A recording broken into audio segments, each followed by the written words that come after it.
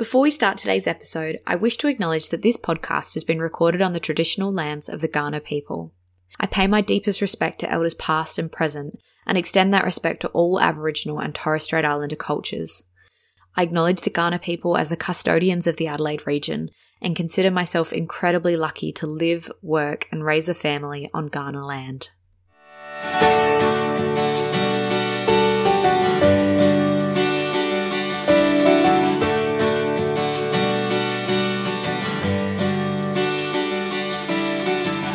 Hi everyone, and welcome to the Truth About Aging podcast. I'm your host, Kate Helmore. Each week we'll be unpacking your questions about the aged care sector, discussing how to age well, grow old, and make informed decisions. Let's get started. Hello, and welcome to episode 65 of the Truth About Aging podcast. My name is Kate. I am the host of the show. And today we're going to be talking all about hard conversations with helping loved ones that live with dementia. So if you tuned into last fortnight's episode, that was more broadly around how to help someone access services. And we talked about curiosity, empathy, goal-focused discussions. Today we're really going to be focused more so on helping loved ones living with dementia, both in terms of encouraging them to say yes to help and also in terms of getting cognitive assessments, which can be a really tricky barrier to overcome sometimes. So to start off with, I just want to put at the very top of this the most wonderful resource going around for all things dementia, Dementia Australia. So you can find them at dementia.org.au or via the National Dementia Hotline on 1800 100 500. They are 12 out of 10. Their resources are there for people living with dementia, for carers or loved ones that need help. They cover so many different facets of dementia, memory loss, getting care, getting assessments, how to work through finances, wills, advanced care directives. They cover it all on their website. It is fantastic. If you're not someone who's very tech savvy, I highly also recommend giving them a call. They have a service they offer both online and over the phone called a service inquiry request, where you can put in your details, your situation, again, whether you're the person living with dementia or somebody that is caring for someone living with dementia, and they'll let you know about the services that are available to you. And that could be anything from services within your home through something like a home care package. It could be dementia support groups for carers. It could be access to aids and equipment that specialise in dementia equipment that can be helpful as you're aging. There are a myriad of different services that they offer, and I highly recommend their website for additional information if you're wanting some of that.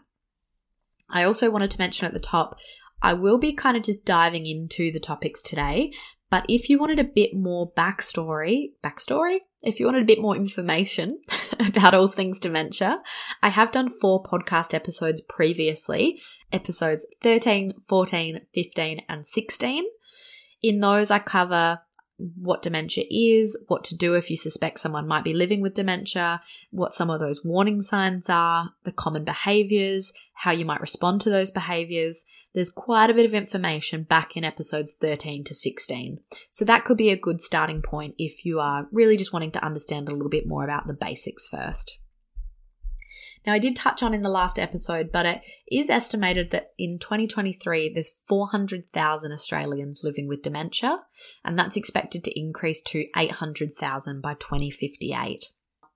Now, for those 400,000 people living with dementia, it's estimated there's more than 1.5 million people in Australia involved in the care of someone living with dementia. Now, that can be family members, it can be friends, it can be neighbours.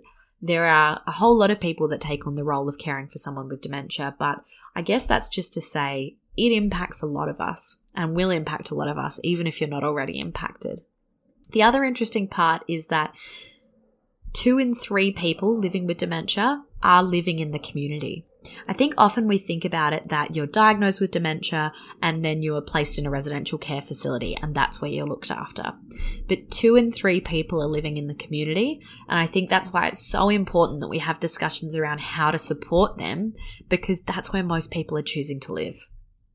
Now, I'm going to break this episode down into two parts, partly on how to get a cognitive assessment, and I'll explain what I mean by that in a second. And secondly, how to encourage people to say yes to services or yes to help.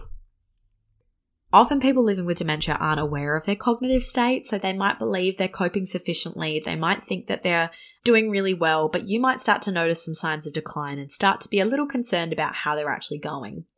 That often makes conversations about dementia quite challenging because you might be having it with someone that feels that they're okay.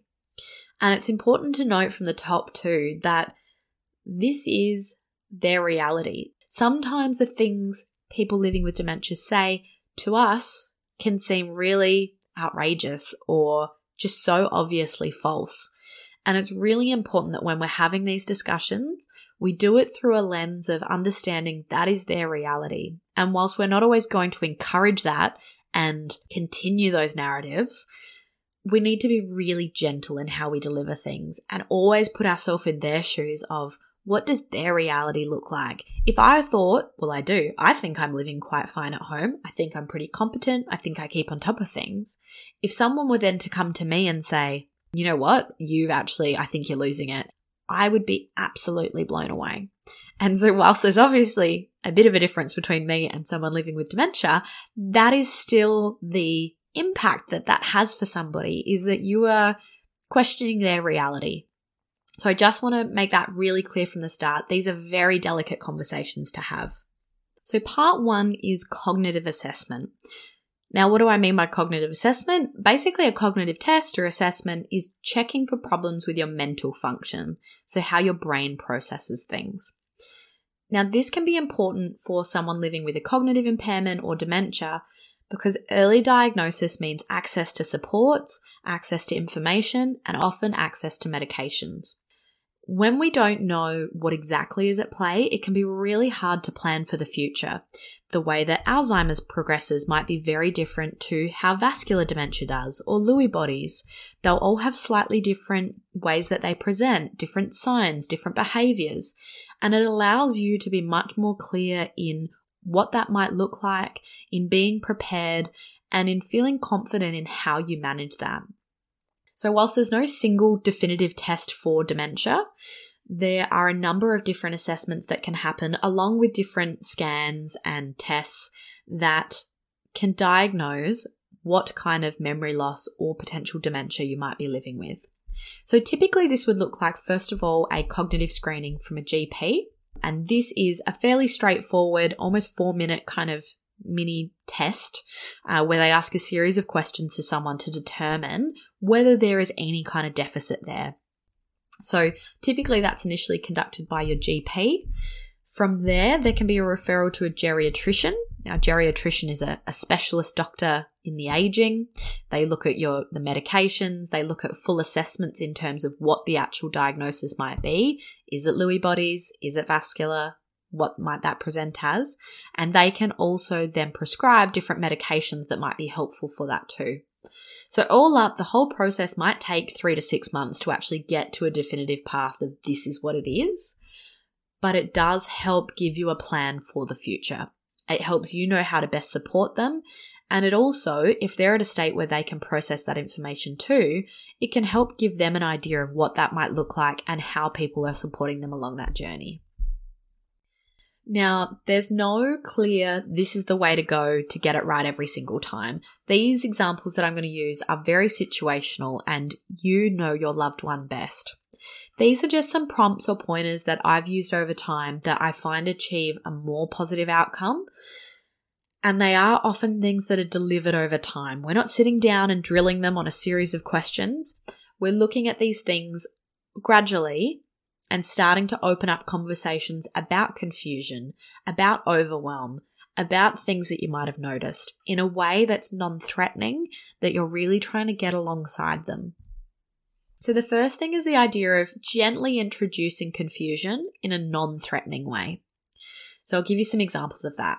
It might look like, I know when I have a lot on my plate, I can start to feel pretty overwhelmed and confused. Does that ever happen to you? Or do you ever feel like it's hard to keep on top of things? I've been drowning these last couple of months. So you're just starting to share, and you obviously don't make these things up. If you are just 100% fine and there's nothing wrong with you and they know that, and then out of nowhere you say, oh, I'm really stressed and overwhelmed. Are you? Or I've been really confused. How are you? Probably not going to land so well. But if there's ways that you can make it relatable by sharing your own experiences and starting to open up that dialogue about how they're feeling, that can be really positive. The other one that can be helpful, and unfortunately this only works in the context of when there's a couple living together. Oh, I say a couple living together. When they care for someone else as well. I guess they could also look after their sister, or they help out their neighbor, or whatever it is. Someone else they are caring for or giving time to. You frame the conversation in the context of caring for the other person. This might look like, I noticed Dad is needing a bit more help these days. That must be really hard on you. Or, how are you finding it caring for Auntie Pat? I can only imagine that must be pretty exhausting some days. So again, we're just using some other ways to start to discuss how they're going. If you've received a positive response, and I'll explain the negative responses in a minute, but if you've received a positive response to some of those prompts, they've started to share some stories, they've started to explain, actually, I am starting to feel a little bit overwhelmed when it comes to grocery shopping, or I noticed the other day I couldn't find my keys anywhere and then I realized I'd left them in the fridge. If they're starting to have these conversations, then you might be in a position where you can share your experience of their confusion and try to reach an outcome. So I'll give you some examples and then I'll break them down. So it might look like, I've noticed a few times that you missed your medications. Is this something you meant to do? Or if you forgot, do you think maybe it could be worth talking to the doctor about it, just so we can make sure that there's nothing wrong? Or, the other day I noticed when I asked you about John's birthday, it seemed like for a moment you didn't remember who John was. I've seen that happen a couple of times in the last few months. Do you think maybe we could make an appointment with your doctor just to make sure that this is all okay? So there's a few things we're doing within this. One, we're keeping it framed in terms of ruling anything out. So we're not saying we want to find out what's wrong with you, or we're not implying there is something wrong. We're doing it in terms of, we just want to make sure everything's okay. Let's just rule it out. Let's make sure that things are going along as they should be. We also want to avoid, and I just said it then, you want to avoid saying we've noticed or we've seen. It can feel like, even if, yourself, your sister and your partner and your son have all been keeping a bit of an eye on Grandpa and you've all noticed a similar thing, you don't ever want to make it feel to them that you're all watching them and that you've all noticed it and now you're kind of ganging up on them and we've noticed that you've done this and we think that you should do that. As much as it can sometimes feel less comfortable saying, I have noticed, because you're taking responsibility for it, I think it also can make it a bit more palatable to them that it's just you two having that conversation and it's not a broader everyone's watching you. Even if you have set up some things where people are keeping a bit more of an eye out, we're really trying to deliver this in a way that feels non-threatening and that it's just the two of you working out a solution together. So, what do you do if they still say no? If after all this they go, no, I'm fine. I don't need any of this. I don't know what you're on about. I don't have any problems and I'm fine. Could go a few different ways. You could choose to revisit it at a later date. You might go, we were kind of getting there, but it didn't seem to land. Sometimes these things take time. Sometimes it is gradually coming back to again and again until you get the outcome that you need. So it might be worth revisiting or trying a slightly different approach. Another option that can be helpful, and particularly maybe this is helpful when people might be a bit more advanced, is the option to speak directly to their GP. So this might look like just giving the practice a call and seeing if they would like you to either book an appointment with the doctor or if the doctor's happy to give you a call. And really all you're doing is using that opportunity just to summarize the concerns that you've had and also request a cognitive screening. And generally the doctor can do it without disclosing that you contacted them. They can just work that into what they would regularly do for their patients and what I would argue they should be doing for all of their patients. And I should say too, sometimes doctors obviously only see a small piece of these people. They might have them for 10, 15 minutes at a time. They just hear what's happening from their perspective. And sometimes these extra pieces of the puzzle can be really helpful to give them a greater idea about what might be going on. So often, in my experience, they're quite grateful for that extra information, and it allows them to look at some other things that they might be able to look into further as well.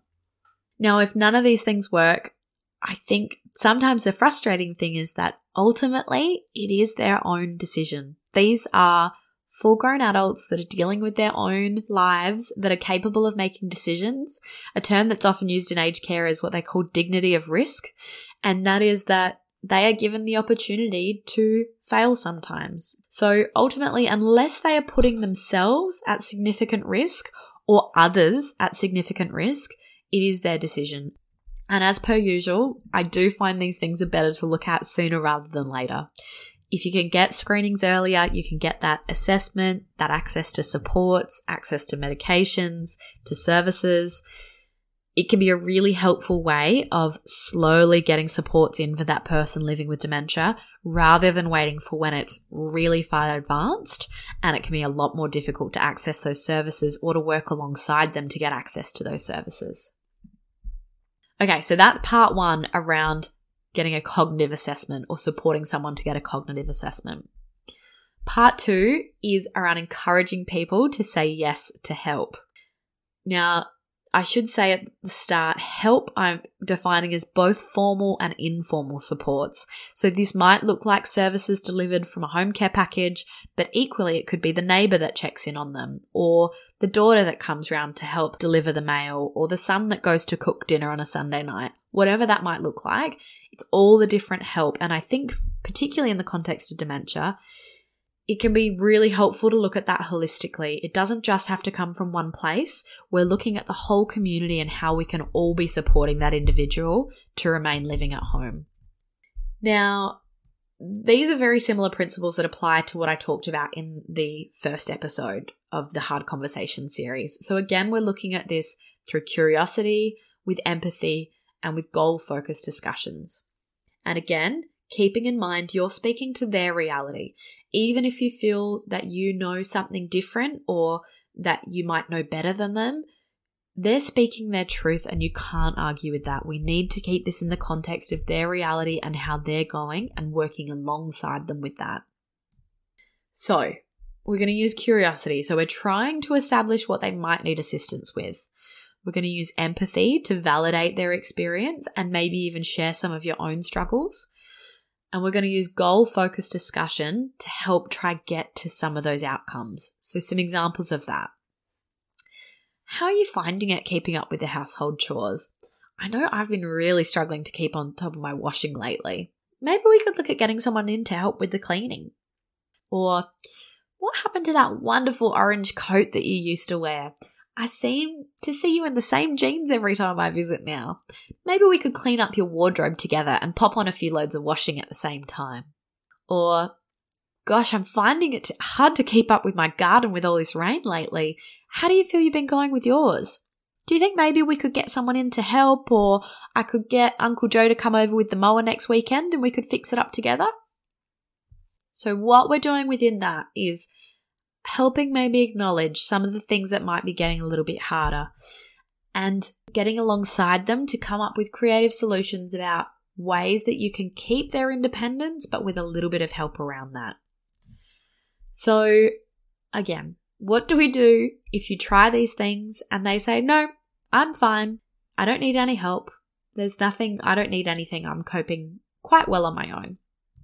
Again, we need to accept that there's a degree of risk. So this is something that might need to be reviewed quite regularly by family, by carers, by professionals, where that acceptable risk is. But ultimately, if they're not doing any harm to themselves or harm to anyone else, it is really important that their wishes and concerns are also considered in that.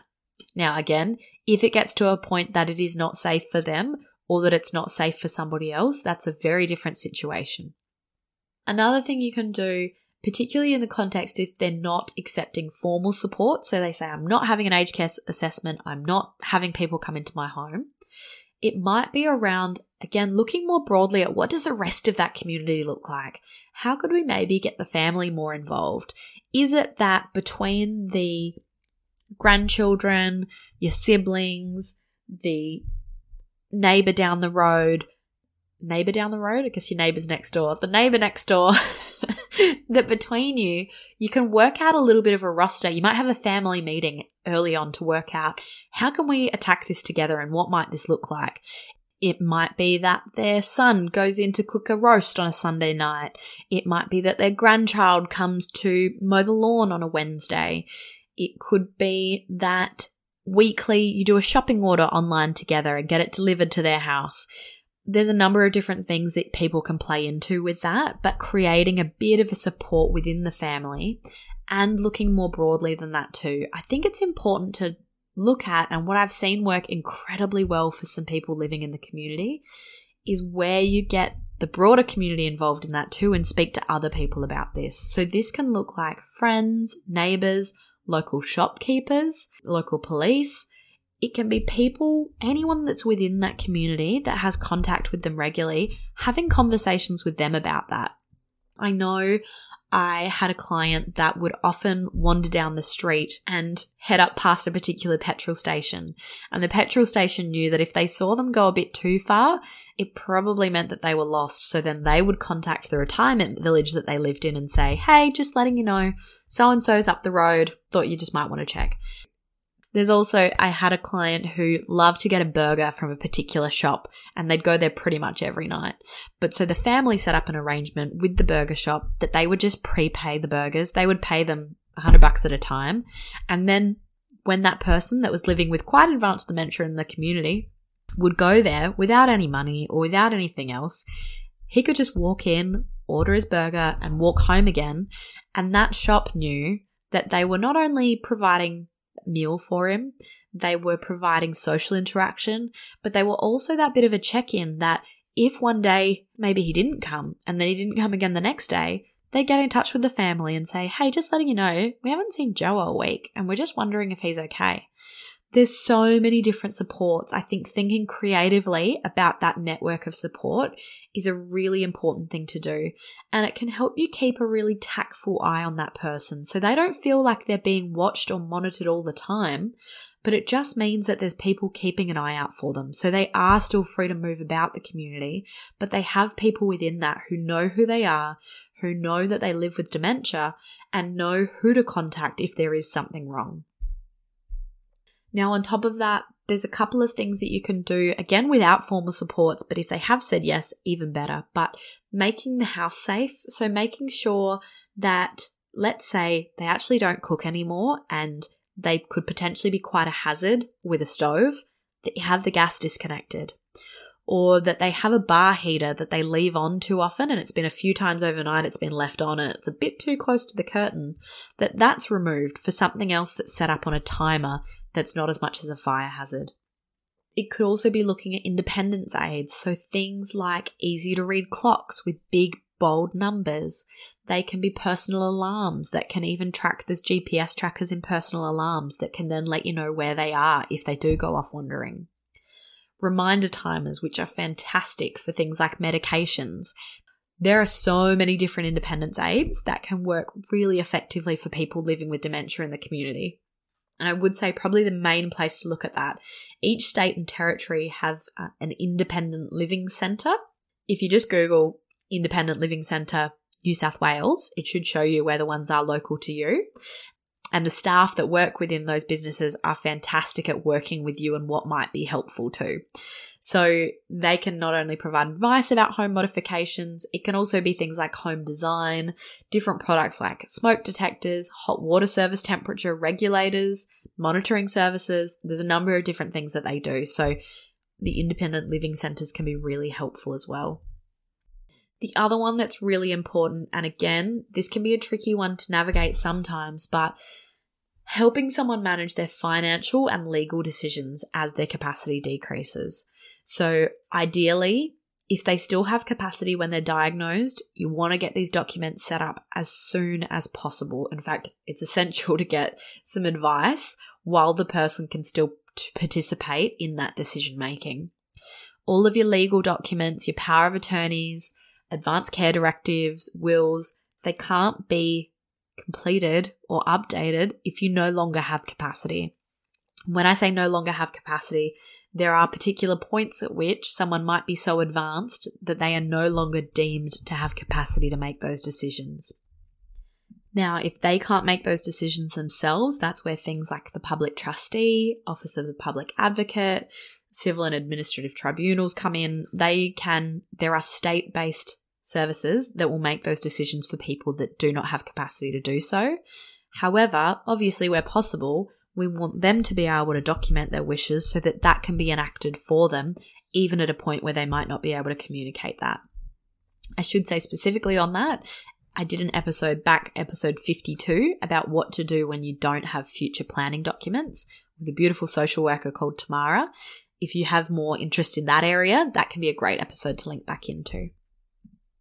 So that is more or less the things that we're looking at for trying to get someone to access help and what to do, particularly when someone living with dementia says no to accessing help. I feel like we've covered a lot this episode. This was initially in my head going to be quite a short one. So I think it's really important to keep in mind the importance of cognitive assessments and getting those early, of working alongside someone to really try to get that across the line. And if not, speaking with their GP directly and sharing your concerns. And also looking at how we can encourage someone to say yes to help, both informal and formal supports. And particularly in the situations where they say no, what are some of the more creative ways that we can still get some support around them to make sure that they're as safe as possible to keep living independently at home? So that is today's episode, Hard Conversations Part 2. I hope you have enjoyed today's episode and that there's some bits and pieces that have come out of this or that have really landed for you. As always, if you have any questions or want any more information, you can reach me at www.navigateagedcare.com.au. I'm also on Instagram at The Truth About Aging and also on Facebook at Navigate Aged Care AU. So you can find me on each of those platforms if you have any questions. If you just want to have a bit of a chat about your loved one and where you think they might be at and what might be helpful, you can book a free 15-minute consultation via my website. I think that's all. I think I'm waffling now, so I'm going to wrap that one up. There will be a new episode coming out in a fortnight. If you would like to subscribe to the Navigate newsletter, which will be coming out on the first Sunday of September, you can do so via my website, navigateagedcare.com.au/newsletter. I will leave it there. I hope you have a beautiful day wherever you are, and I will talk to you again soon. Bye.